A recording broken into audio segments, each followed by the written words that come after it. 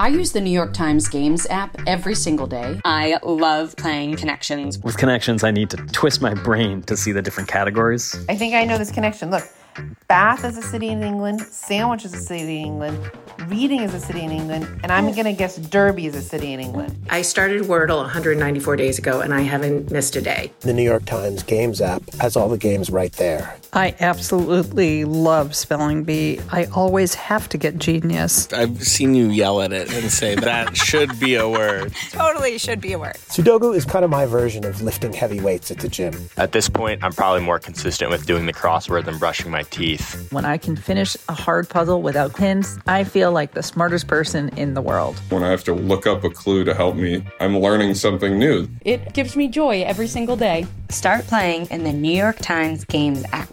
You can download it at nytimes.com/gamesapp. From the New York Times, I'm Michael Barbaro. Here's what you need to know today. The Times reports that the House committee investigating the January 6th assault on the Capitol has discovered gaps in the official White House telephone logs involving former President Trump. Members of the committee have found few records of calls from Trump, even when they know he was making such calls. Those gaps are making it difficult for the committee to accomplish a key goal: to reconstruct what Trump was doing at crucial moments as the attack unfolded. And New York City is expected to fire up to 3,000 workers today for refusing to get vaccinated against the coronavirus.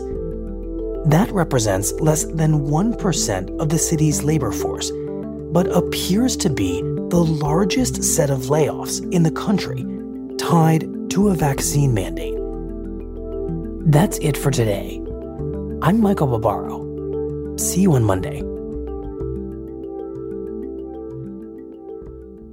This podcast is supported by the Freedom From Religion Foundation. I'm Ron Reagan, an unabashed atheist, and I'm alarmed by the intrusions of religion into our secular government. That's why I'm asking you to join the Freedom From Religion Foundation, the nation's largest and most effective organization of atheists and agnostics, working to keep state and church separate. Phone 1-800-335-4021, 1-800-335-4021, or visit the Freedom From Religion Foundation at ffrf.org. Ron Reagan, lifelong atheist, not afraid of burning in hell.